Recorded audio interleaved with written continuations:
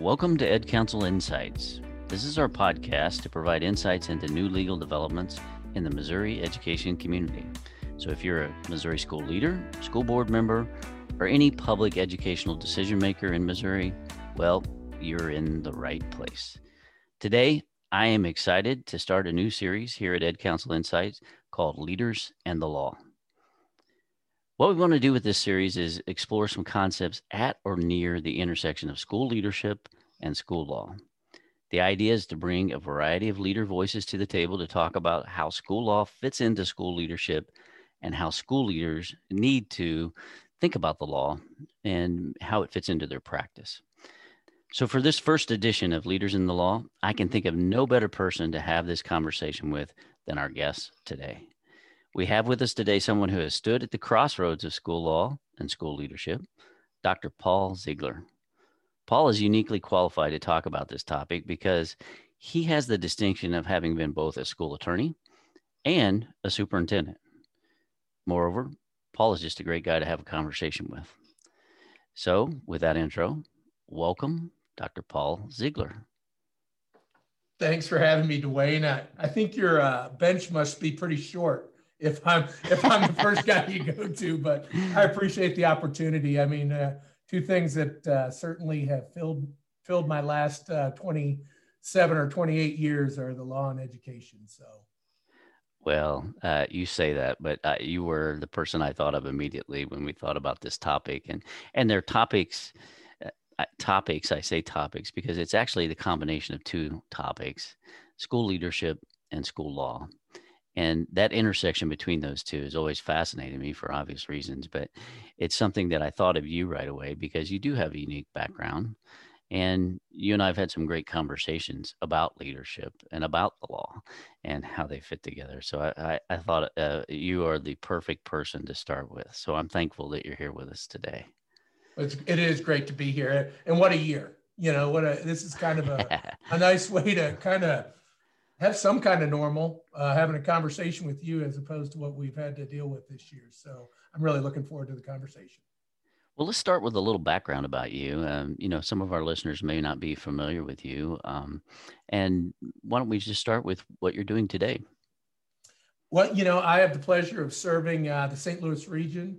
I am the CEO at Education Plus.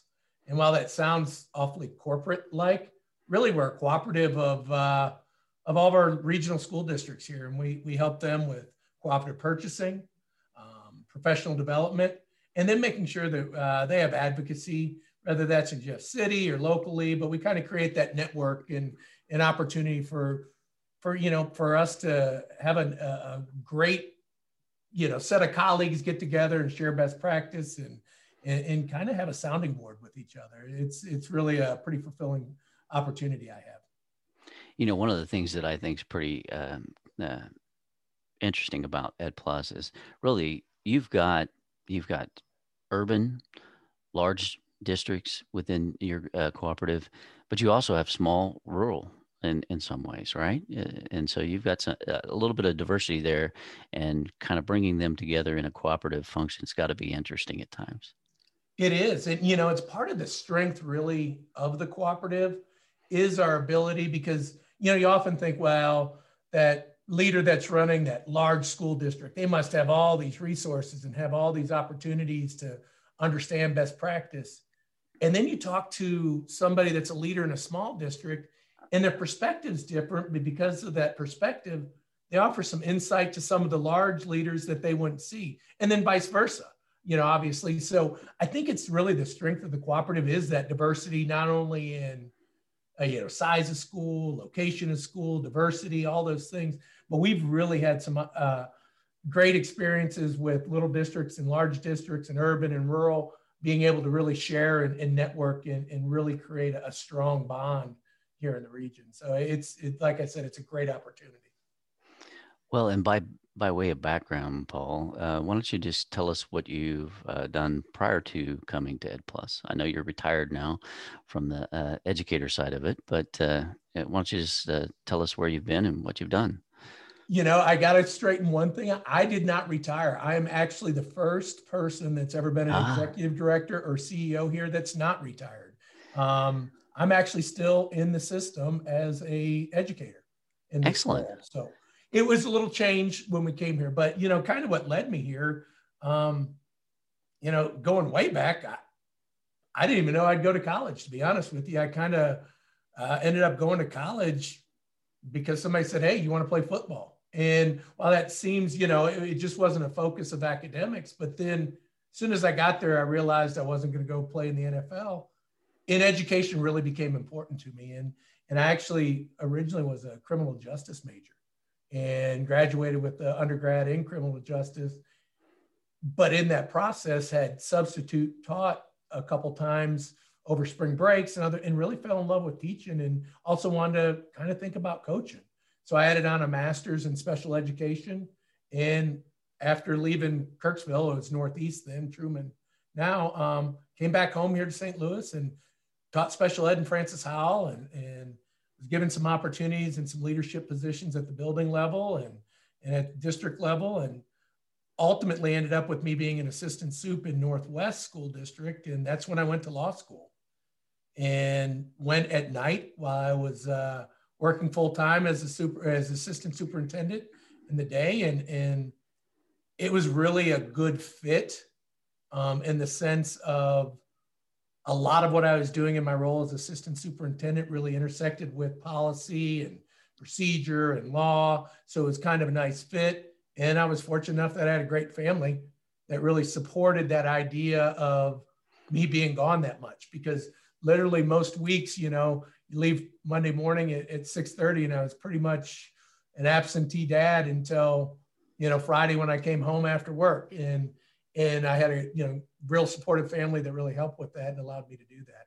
So it's kind of how I ended up in law school. I'd always kind of enjoyed the law. I had some great professors in undergrad with that criminal justice that really, they were lawyers, and they kind of started my thoughts towards maybe being in the law sometime, but it took a few years to come together.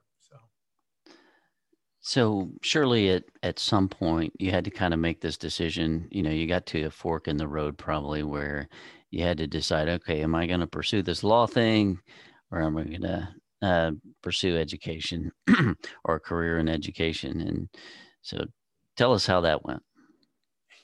It's kind of funny. When I first started in that, I think I was actually executive director at first or whatever, but in that first role in central office, one of the first assignments I had was to revise the policy book for the board. And, I remember taking it, and, your first experience in central office, you knew there was board policies, but chances are as a building administrator, you didn't spend a lot of time reading them. You were kind of told what they said, what they would say or what they meant. But as I started down that process, it really opened my eyes to how much intersection there was between the leadership of a school district in the legal portion of what schools do. And there were so many places that you would see that intersection, everything from employment law to constitutional law to, taxing authority, all sorts of, student rights. I mean, there was just so much that I learned in that policy revision that really led me to really pursue that law school, and take the LSAT and see if I couldn't get in. And I was fortunate I was able to, and that really led to that understanding of how the two could meld together. From my perspective, I think it seems to me that lawyers and educators generally have a somewhat different approach than each other, coming at it at different angles, if you will. And I just kind of want to know your thoughts. I mean, do you think lawyers think differently than educators? And if so, why? Absolutely. I mean, it's, after you've been in law school and you see the way that professors train you to think and analyze a problem, you certainly see the difference in the approach. While both an educational leader and a lawyer are very analytic in that they take facts and take things and kind of bring them all together to make a good decision about where they think that is leading, whether it's a legal question or something within a school district. But I think the difference is with lawyers, they pretty much take the emotion out of the decision-making process. It may be emotional. I mean, we've all seen attorneys that get fiery or get passionate about their art, but as they're deciding the legal analysis, it's really void of any of the political or relationship pieces that oftentimes an educational leader has to really have as part of their equation, because it's a relationship business. As an educational leader, I mean, your best educators are great people when it comes to building relationships and understanding that dynamic and communicating. But because of that, there's personality involved, there's politics involved. And I think an attorney oftentimes can avoid that piece when doing their analysis, and an educational leader can't. I want to ask you this one. If you were to talk to a superintendent, say, okay, this is what you need to understand about how a school lawyer is going to think about things, how they're going to approach problem solving, what would you tell them? I would tell them that, realistically, an attorney is going to approach it as a fact-based decision-making process when they lay the law over it. So they're going to take the facts that you have, again, void of the personality, void of the fact that maybe that teacher has been driving you nuts for 5 years and it's finally come to a head that now you're ready to do something about it. That doesn't matter. It's what have you done about it now? And they really do that fact intensive about removing that emotion, and I think that's the hardest thing for people to understand. And sometimes too, the other one, I think for an attorney, oftentimes there's some business decision that goes in with that too. That's hard. Even when explain that, Paul. What do you mean by that? Sometimes something will be moving ahead and a school leader will say we didn't do anything wrong. And that very well could be true. It very well, they could have done everything right, but because of the fact pattern that's present, there may be a decision to move towards a settlement or to make some other, to develop an agreement that allows the parties to separate in a more amicable way. And that's frustrating sometimes for the school leader that looks at the work they've done and really look at it as, I've done everything right, or we've done everything according to, that may be, but sometimes because of weighing out what's the cost to the organization, whether that's time, whether that's dollars, whether that's emotional fatigue, whether it's credibility within a district, and you lay that against what you could maybe settle for or move a process along. And really, it's a business decision that you have to, whichever is going to make the most sense, you got to do, even if it's contrary to what you believe the situation is. And that's hard to deal with. And it's hard sometimes when your insurance gets involved and maybe want to move towards a settlement. But again, those are based on the facts with the law overlaid, taking the emotion and the personality out of it. That's tough when you're emotion and personality driven like education is. It's fascinating to me that you said that, because I hadn't really quite thought of it in terms of the business decision piece of it. But, a lot of times our educators, I mean, they're leaders for a reason. They have, made decisions that they think that's the right decision. And they're invested in that because it's morally right. It's what's best for their kids. And then to have that second guessed and maybe expose the district to liability would be to say that that wasn't the right thing for kids. Mm-hmm. And so I can see exactly what you're saying in the sense that, okay, well, let's just get to the practical business aspect of this.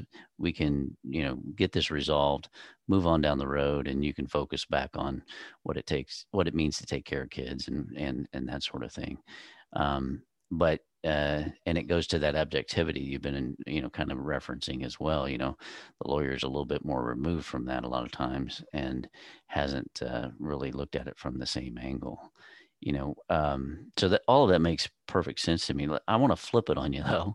If you were to talk to a lawyer and say, okay, look, here is what you really need to understand about what a superintendent is going to think about problem solving, what would you say? I think it's all, like you said, you flip it because, and I'll tell you, this was one of the hardest things to do when I was practicing as an attorney, is I'd work with a district and develop a solution or an approach to a problem or some kind of way that they were going to engage a situation.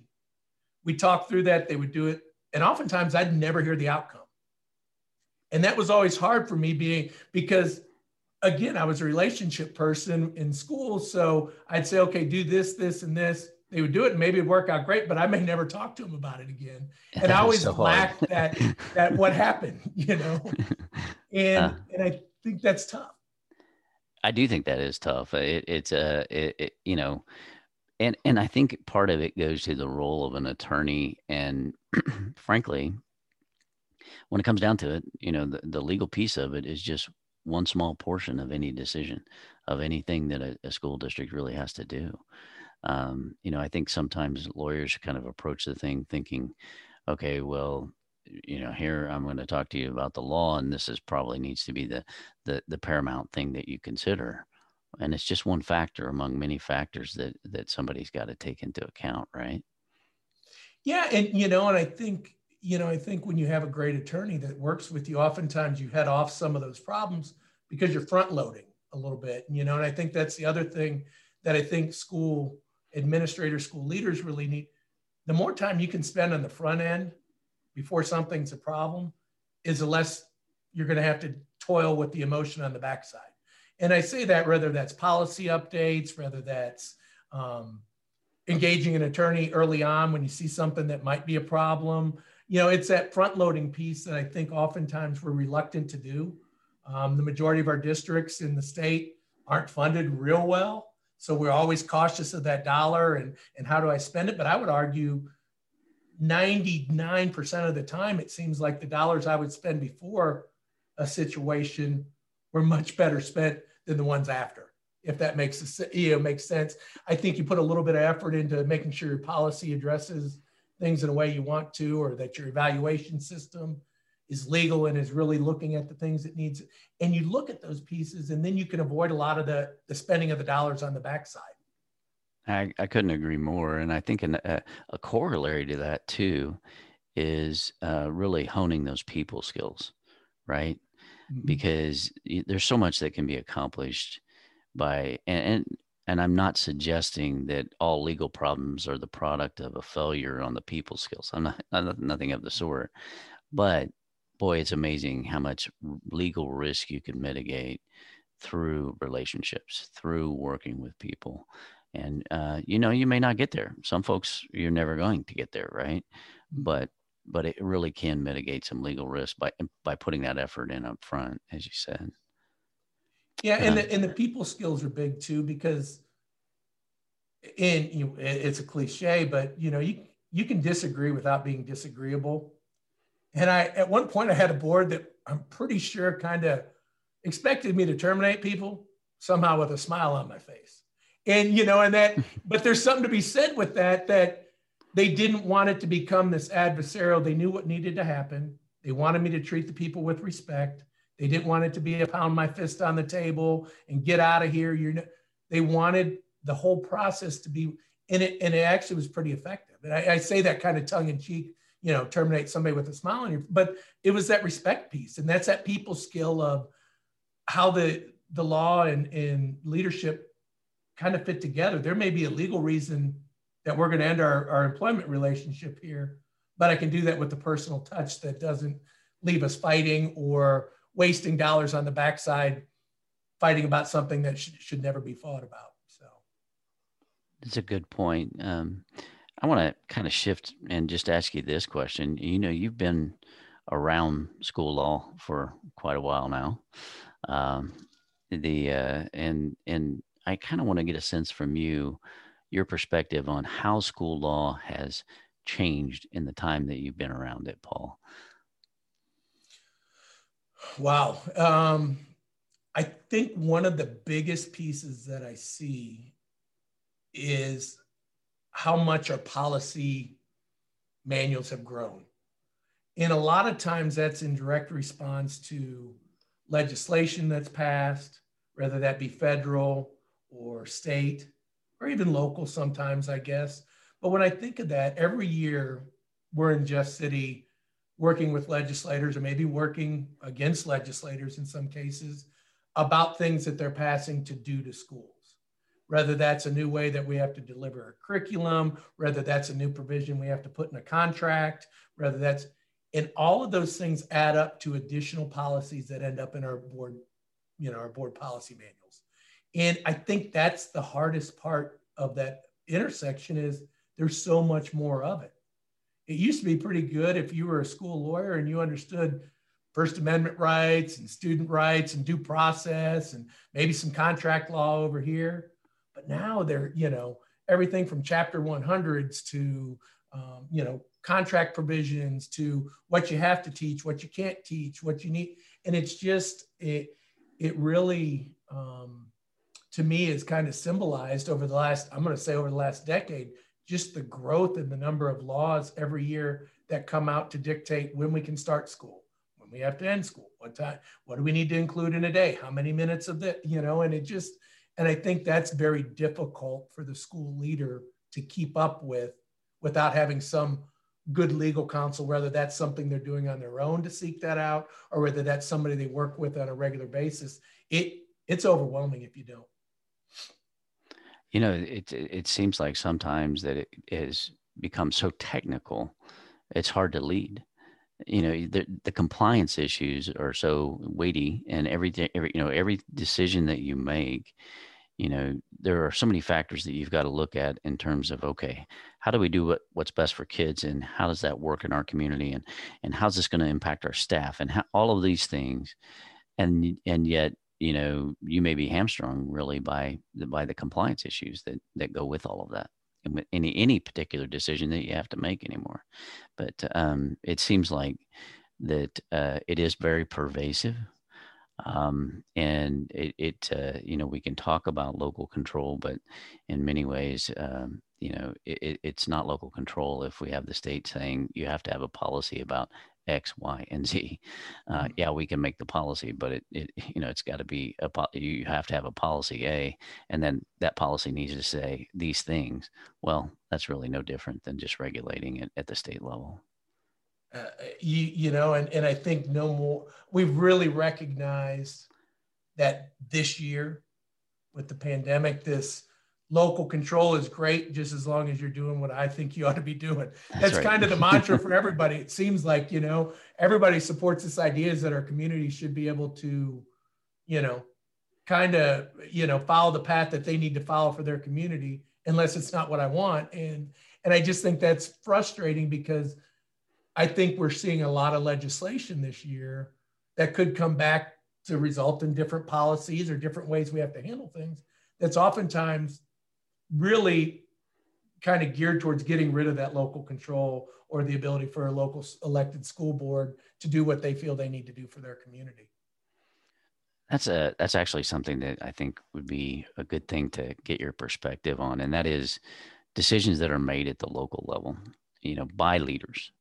When it comes down to it, how should the law fit into a superintendent's decision-making matrix, if you will? How does it fit together with everything else that you've got to put together in terms of that puzzle and all the different pieces? I think your best leaders have the ability to always kind of have a backdrop of something as they're making those decisions, meaning, if it's a curricular decision, maybe it's best practice on instructional methods.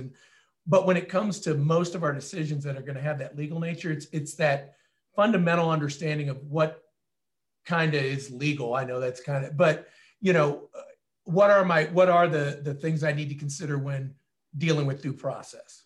And let's take a student issue. In the back of their mind, yes, they're listening to the principal tell the story about how they ended up with the student that maybe had, drugs in their possession at school. But in the back of the leader's mind, yeah, they're listening to that and they're empathetic with the situation with their principal and what a drain it's been on their day or whatever, or the other pieces. But in the back of their mind, they're clicking off boxes of, okay, yes, the student was given where that was parent and they're going through those pieces while they're actually engaged in that relationship with their maybe decision maker at a building level, or maybe it's a decision maker at the central office level on an employment issue. But in the back, a great leader, they're really kind of clicking those boxes off as they hear that story, because really that's what it comes down to. It is a story, it is a communication piece that somebody's trying to tell you where they ended up, where they're at now. And I think your best leaders have that kind of, it's almost like a laundry list of things in these situations that I need to at least be thinking about. Good insight there, Paul. I do want to shift that a little bit, though, away from leaders and talk about the people that are a part of the governing body and their decision making. And how do you think a board should approach legal issues when they do surface in a district? Because they're going to surface in every single district, right? Yes, and I think your board, your best governance team and leadership team have forged a relationship of trust long before that problem comes, because we all are going to have a problem, and they're typically employee or student related. Very seldom do we have a curriculum crisis, but although more recently we've even heard of curriculum crisis that seem to be intersecting legally here of late. But really, typically they tend to be, well, that's another topic. Exactly. But typically they tend to be personal, people issues. And I think as a board approaches those, hopefully they have that trust with their leader, that leader has been forthright and clear and able to communicate throughout that process to get them to the point. But oftentimes then that board really has the relationship piece as an elected official that we see so often with elected officials, where they have the community that they're answering to. And the community oftentimes doesn't care what's legal. They care what they're passionate about. They care about what's legal when they get the bill at the end, but when their beloved football coach gets in trouble, that's right, and is going to be removed, all they care about is that they won the state championship last year, not the fact that he did something outside of school or in some other venue that resulted in him having to be removed. And then that board is trying to decide, well, we removed everybody else that had this situation take place, but now we don't want to because we won the state champion. So it's that's when that relationship between the leader, the superintendent, and the board really gets strained. And if you built that level of trust and understanding, I think you can navigate those much better, but you can't try to build it when the situation happens. So I think you have to have a leader that will explain the law, explain what the perils of not following that are, but ultimately it's going to be a board decision. And I think you need to be able to make sure the board goes into making that decision with their eyes wide open of what that means, not only for this situation, but into the future, because we know that after you do it once, there's an expectation you're going to do that again. So let's, going back to a situation, maybe somebody had a DWI that in the past, you've relieved people of extra duty positions when they've had that. Now you get the situation, maybe somebody has a DWI and you don't want to. Well, you better be prepared in the future then to not remove people with DWIs in the future. If that's going to be a shift you're willing to live with, then fine, do that, board, your choice. But understand you've called into question everything you've done in the past, and you're changing the mantra you're using going forward. If you can understand that and still want to make that decision, it's their decision. But I think the leader's job is to make sure they understand that.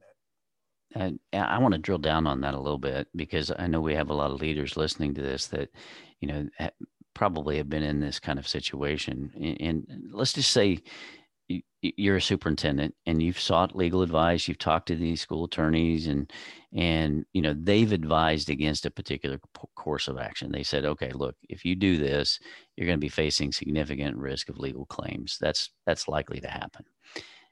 But your board is in a different place. And the majority of the board is saying, look, we really do need to do this. How do you reconcile those competing demands, when you're really kind of being put in the middle as that leader? And, as terrible as it sounds, because again, I was just talking about how you got to have that great relationship, but you got to document it. I really think looking at it from a school leader standpoint, if I'm going to share with my board that a course of action that they're going to head down is not the best course of action, I'm probably going to put that in writing at some point to them, whether that's a memo for exec session, great point. whether, and I say that, this will sound terrible, but chances are if things really go south, you're still going to be held accountable for the decision that was made. But at least if you've placed it in a way that you can remind the board, remember I said this was in all likelihood a potential outcome of making this decision in this way. At least it provides you a little protection that you can say, I've given you the best advice I can, the best advice you pay me to do. I understand if you're going to make a different decision, but understand it's against my recommendation. The thing about that too, Paul, not to interrupt, but I mean, it's communicating to them the importance of what you're saying when you reduce it to writing, right? Mm-hmm. I mean, it gets, okay, he's, this is pretty serious and it's clear. And it's not just a conversation you had with the board. In writing, you've put it out there so that they clearly understand. I think that's great advice. Great advice. And I think oftentimes too, school leaders are reluctant maybe to bring in the attorney. But there are those times, especially when it gets to that type of situation where, there's a feeling on the board that maybe they don't want to maybe follow best practice based on the legal analysis. That's the time for the superintendent to go ahead and bring that attorney in to make sure the board understands the importance of the decision they're going to make. I mean, oftentimes we could deliver a memo from an attorney and just say, hey, attorney says, I advise against it. Bringing that attorney to meet face-to-face with the board in that executive session sometimes is the most appropriate way to add that exclamation point on the end of the recommendation. It's nobody wants to go down there. Nobody wants to drag an attorney in for a late night meeting and nobody wants to spend the money. But in that case, it's probably the best practice. Again, it emphasizes the weight of the decision they're going to make and what the potential ramifications could be. The nice thing from my perspective that also does is that, okay, I'm there when they make that decision. Now, okay, we've made that decision. Let's talk about what we can do to mitigate the risk as much as possible based on the decision that you just made. I understand that you didn't take our legal advice to begin with in terms of the decision. Well, my job's not over now. And now it just got a lot busier because now I've got to really try to take as many steps as possible as we're talking about implementing that decision that mitigates as much risk as we can. And I think that's an awesome point because, again, to me, it's almost like I talked about earlier, that front loading of the policy or front load. There's a potential problem coming, front load that now, talk about what the talking points are, if there is any, for the decision that's made, about how we're going to frame that, who's going to be the voice, is there a voice, all those pieces that can avoid so many problems later because it's probably a hot topic in the community. You're probably going to have board members or administrators that are stopped at the grocery store or, at the football game, and they're going to want to know. But how do we frame that in a way or place people in the best position possible to avoid a greater conflict? I think that's a great point, Paul. One thing I did want to ask you, because you have such a unique background and, the school attorney, school leader aspects of your experience, if you had to do it over again and you could change one thing about your professional path, but only one thing, you only get one, Paul, you can only change one thing, what would it be? I would have studied harder in Civil Pro. I don't know. No, actually, I just would we all, right? Would have thrown on 4th and long instead of trying to run the ball. No, I don't. Actually, I've been so fortunate. I have had awesome experiences. I've been a a part of as a coach with great teams and great kids. And I've been able to watch some of them grow up and be coaches. You know, I've been able to teach and have kids come back and say I made a difference with that. I've been administrators where I really think I made a difference in a community and built lifelong friendships. As an attorney, I learned so much about that world and how to process things, and met great, wonderful people that'll be friends there. And now in my role now, I feel like, you know, I've even got that even further where I get to kind of meld all those pieces. I don't know that I'd change a thing. I mean, you know, are there days that you don't like your job? Yeah. I mean, we all have those because something didn't go the way we wanted, or maybe at the end of the day, you said that wasn't my best work. But as a whole, when I take, you know, the opportunities I've been afforded, leaving, you know, I thought I was going to go into the military when I was in high school. Kind of what I thought. You know, I took the ASVAB and thought, and look at that and to where I am now. You know, I was the first one of my family to graduate college. So me too. You know, I take all those pieces and I go, I don't know that I would have changed a thing, because I don't know that I'd end up where I am now, which is a pretty good place, had I changed something along the line.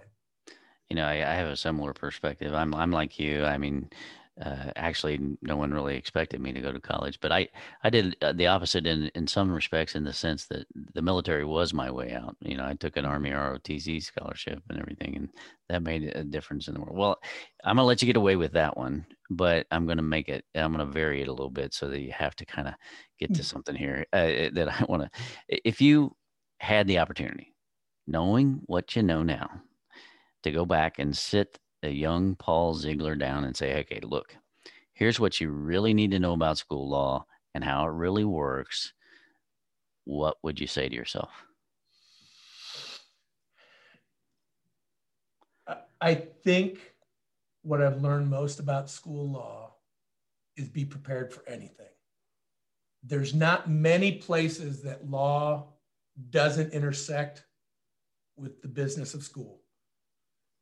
We own property, we tax, we're First Amendment, we hold elections, we deal with every employment law under the sun, we have pension. I mean, it's hard for me to think outside of securities. And even that, when you go to invest, you better know what you're doing as a superintendent so that you can stay within the legal policies, both, you know, from what your board says and also the state.